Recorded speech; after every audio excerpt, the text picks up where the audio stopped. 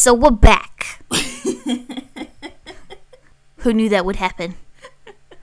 Sorry guys, it's been a while, but we just had a lot of life stuff happening and we thought let's just give it a bit of a break. It was an intentional break this time. Like last time, Things weren't working out technically. like that was a whole separate issue. This time we were like, no, we actually need a break. And then we were like, ooh, maybe we should have said something. Yeah, sorry.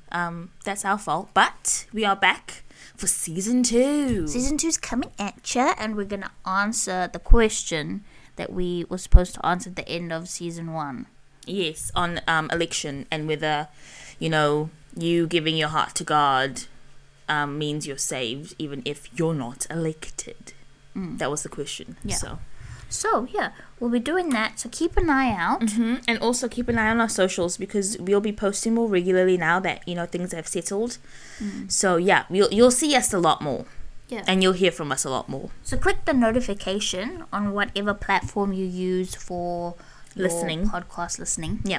And you'll get notified when we drop our next episode, Yeah. which will be very, very soon, guys. Thank you so much for sticking with us, even though we didn't stick with you. This sounds like a really bad infomercial. But it is what it is. Okay, bye. See you later.